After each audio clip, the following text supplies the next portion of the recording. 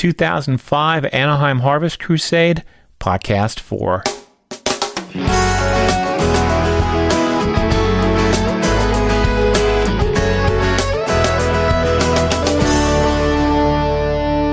Hi, this is Craig Patchett, founder of the Godcast Network at godcast.org. Welcome to the fourth in a series of very special crusade editions of A Time for Harvest. Over the past few days, Steve Webb, host of the LifeSpring podcast, and I, in partnership with Harvest Ministries, have brought you a series of podcasts covering Harvest Ministries' 2005 Anaheim Harvest Crusade. Now, the crusade begins Friday, July 15th and ends on Sunday, July 17th. It's going to be held at Angel Stadium in Anaheim, California, and admission is free. So if you're in the Southern California area and you're listening to this sometime before the end of the day on the 17th, be sure to stop by and check it out.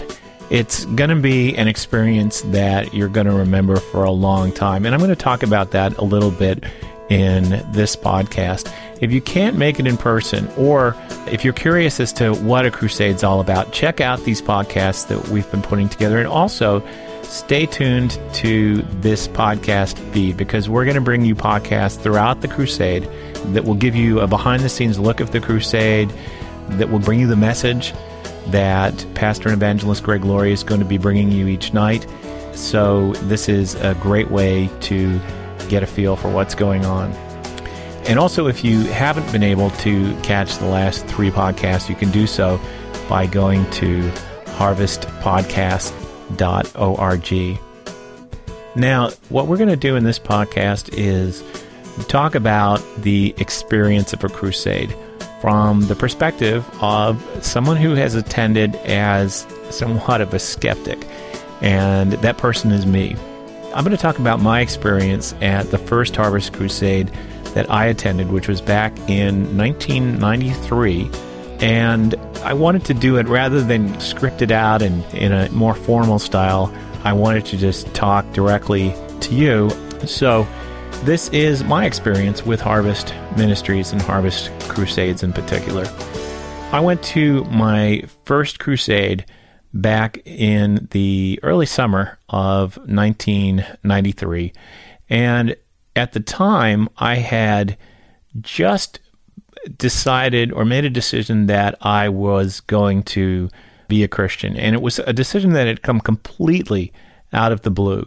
A few months earlier, I had been involved in the New Age and was completely against the whole concept of Christianity, and had gone in to attend a contemporary Presbyterian church service just out of complete curiosity, had wanted to see, what my perspective on it was going to be like coming from this New Age, which I'd been involved with for a few years, and really just went in for the experience.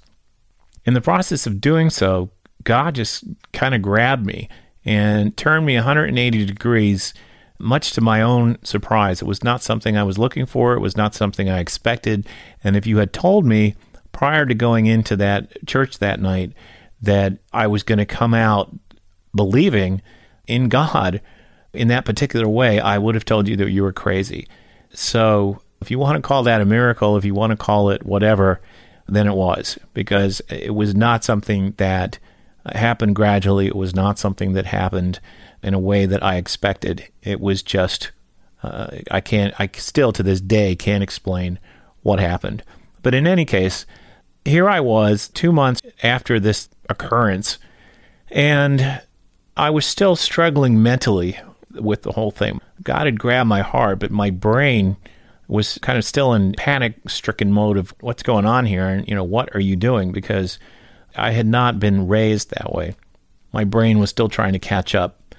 So I had seen signs and I had seen bumper stickers and all of this stuff promoting the Harvest Crusades. And so I figured, well, this is part of the Christian experience. I'd seen crusades on television, and I should really go check this out. I don't think it's going to be something for me, but it's something I should probably go and experience just to say that I've done it.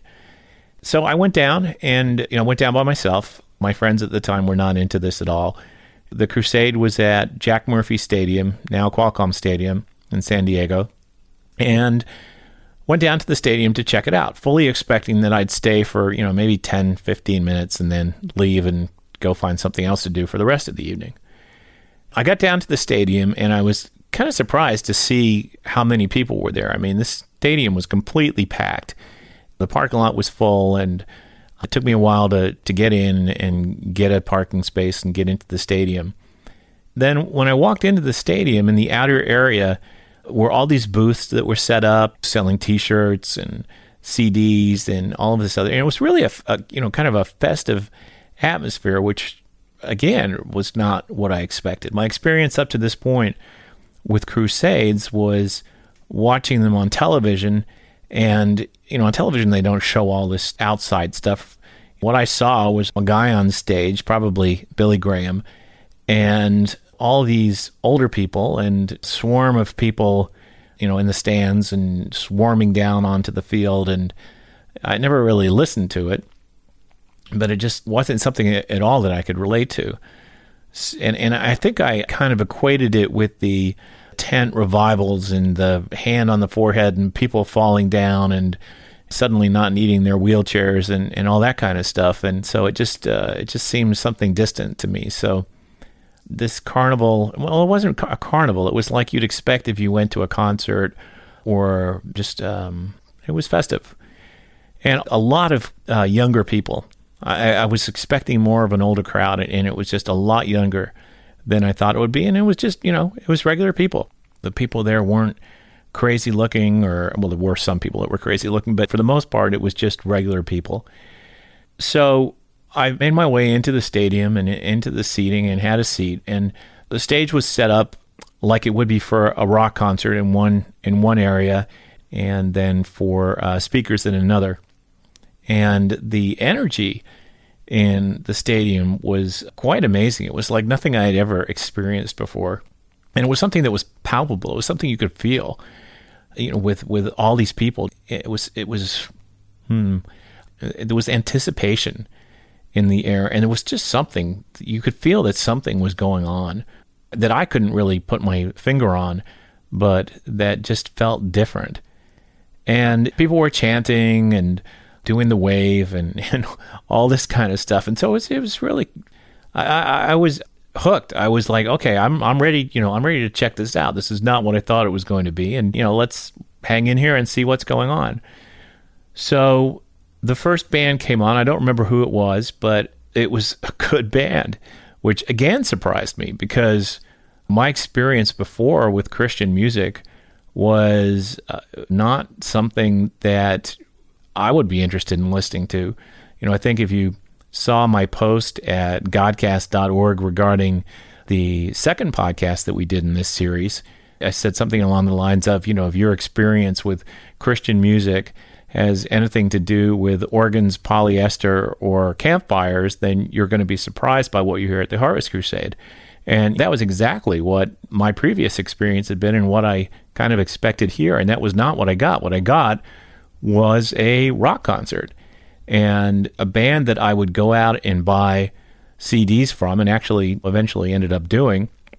And I really enjoyed it. And it was good music with lyrics that were either Christian-oriented or were positive and uplifting. So that was an eye-opener for me. I think there were 2 or 3 bands that played, and each band talked a little bit between songs about their experience with having a relationship with God. And this was something that was also new to me too, this whole relationship concept, because that was not really what I thought of when I thought about Christianity and when I thought about God. So it was something that I had heard of before in my experience with the church. They had talked a little bit about this relationship, but it was something that was brought up more and repeated over again with the bands, and then again with Pastor Greg during his message. And that really appealed to me, the idea of a relationship and the idea of this personal God rather than this distant, overbearing, controlling God. So this had my attention as well. Then after the bands, there was a speaker that came up, and I don't remember who it was, but he talked a little bit about his background and his experience. And, again, it was very interesting and something that made me think and presented a different perspective that was not what I had thought about before in terms of a Christian lifestyle or what you would expect from a Christian. It was somebody well-known, and it just really wasn't what I expected. And I think if there was a theme to the evening, for me at least, it would have been something that defied expectations. In every aspect of the evening, my expectations were completely defied in a very positive way. And then there was a very tasteful call for donations that was basically put out that, look, if you're not a believer, if you're not a Christian, please just relax. Don't worry about this part of the presentation. This is directed at Christians only. And, I was made to feel very comfortable while the person that was speaking said, hey, this crusade is something that we do voluntarily. We do it for the benefit of those that are here who aren't Christians. And if you are a Christian and this is something that you believe in and would like to donate to, then here's your opportunity. And I felt totally comfortable not participating, and it was very nicely done. Then Pastor Greg Laurie came up and gave the message. And Greg, this was my first experience with Greg. And again, defied expectations. Greg's background, this is a California guy, a surfer, a guy out of the 70s. He's very easy to relate to. He's a great talker, or speaker, I should say. He talks in terms that you can relate to, that relates to life, that relates to how you can take the Bible and take God's teachings and apply them to your life rather than being these static, dead things that are stuck in the pages of a book. So listening to what he had to say really brought a different perspective on the scriptures that I had been used to from growing up and from experiencing them as something that were very much, to me at least, dead, I would have to say. And not because they are dead, but because the people who were presenting them were unable to bring them to life. And Greg can bring them to life. And that was just a wonderful gift and something that I've learned how to apply myself in reading them on my own. After Greg spoke, he gave what is called an altar call, which is just an opportunity for anybody who is interested in taking what he's talked about and accepting the gift that God offers us. And I'll talk about this a little bit more in a second, but this is done by making a public profession of your belief in who God is and what he has to offer you. And what he has to offer you is the forgiveness of your sin. And your sin is such a charged word in today's society. We hear the word sin and we kind of recoil backwards and go, okay, that's it. I'm done. I don't want to hear anymore. Sin is just a matter of doing something against God. It comes originally from, I think it's an archery term, which means missing the mark. You miss the target, where the target here is God. And when we miss the mark, we are not doing things in a way that is how God would have us do them. And I think the other problem is that society kind of teaches us that to do things the way God wants us to is to not have fun. And that is completely not the case. And in fact, when you really get into a Christian life, you realize that the things God wants for us are the things that are best for us and the things that allow us to truly enjoy our lives. And so this idea of forgiving our sins is really a matter of wiping our slate clean and saying, look, here's all these things that you've done that put a wall up between us that I don't want to be there, God's saying. I want this wall down so that I can have this relationship with you and I can love you the way that I want to. And we need to get rid of this wall, and we can't do it unless there's some way of paying a price for what this wall represents. And that price is death, basically.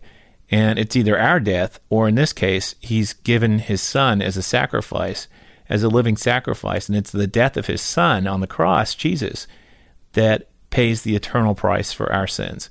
So by accepting and saying, okay, yeah, I believe that Jesus did this for me, and I believe that he was your son, or he is your son, and that he did die on the cross to pay that price for me. And I want this barrier between us to be gone, because I want a relationship with you, God.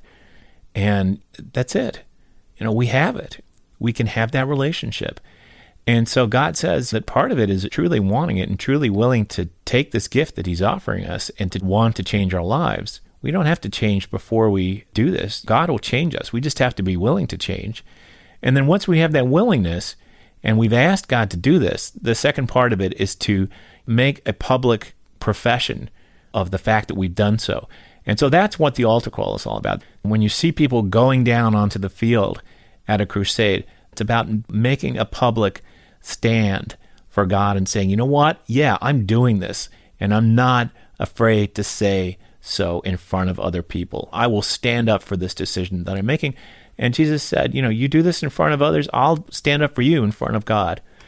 So anyway, that's kind of a got off on a tangent there. But so when that time came, I said, okay, yeah, I want to do this. I've already decided that this is something that I'm going to do. I already asked God to forgive me, but I'd never done it. I never made this public profession. So I went down onto the field, and I'll tell you something. It's like when you're down on a field in a stadium that's filled with, I don't know how many people were there that night, but there had to be at least 60,000 people in the stadium.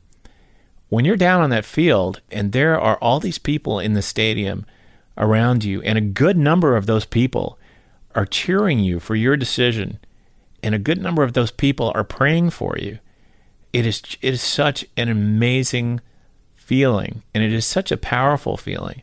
And you know that God is there as well. And I just can't, if you haven't experienced it, and if you're at a point in your life where you're just not sure if this whole thing is just a bunch of craziness or not, all I have to say is give it a shot.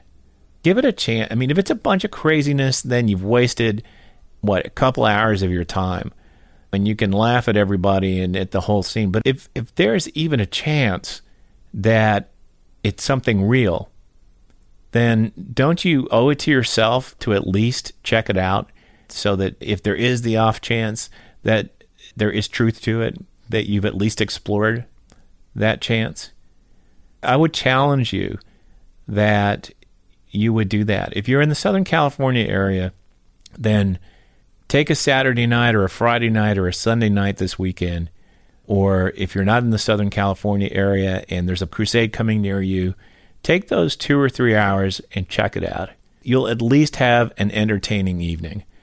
If you're not in the area where a crusade is coming to you, then listen to the podcasts. You'll hear Pastor Greg's message. You'll get a backstage or behind-the-scenes look at what's going on and hear from other people that are at the crusade and get their experience. And like I said, at worst, you've wasted a few hours.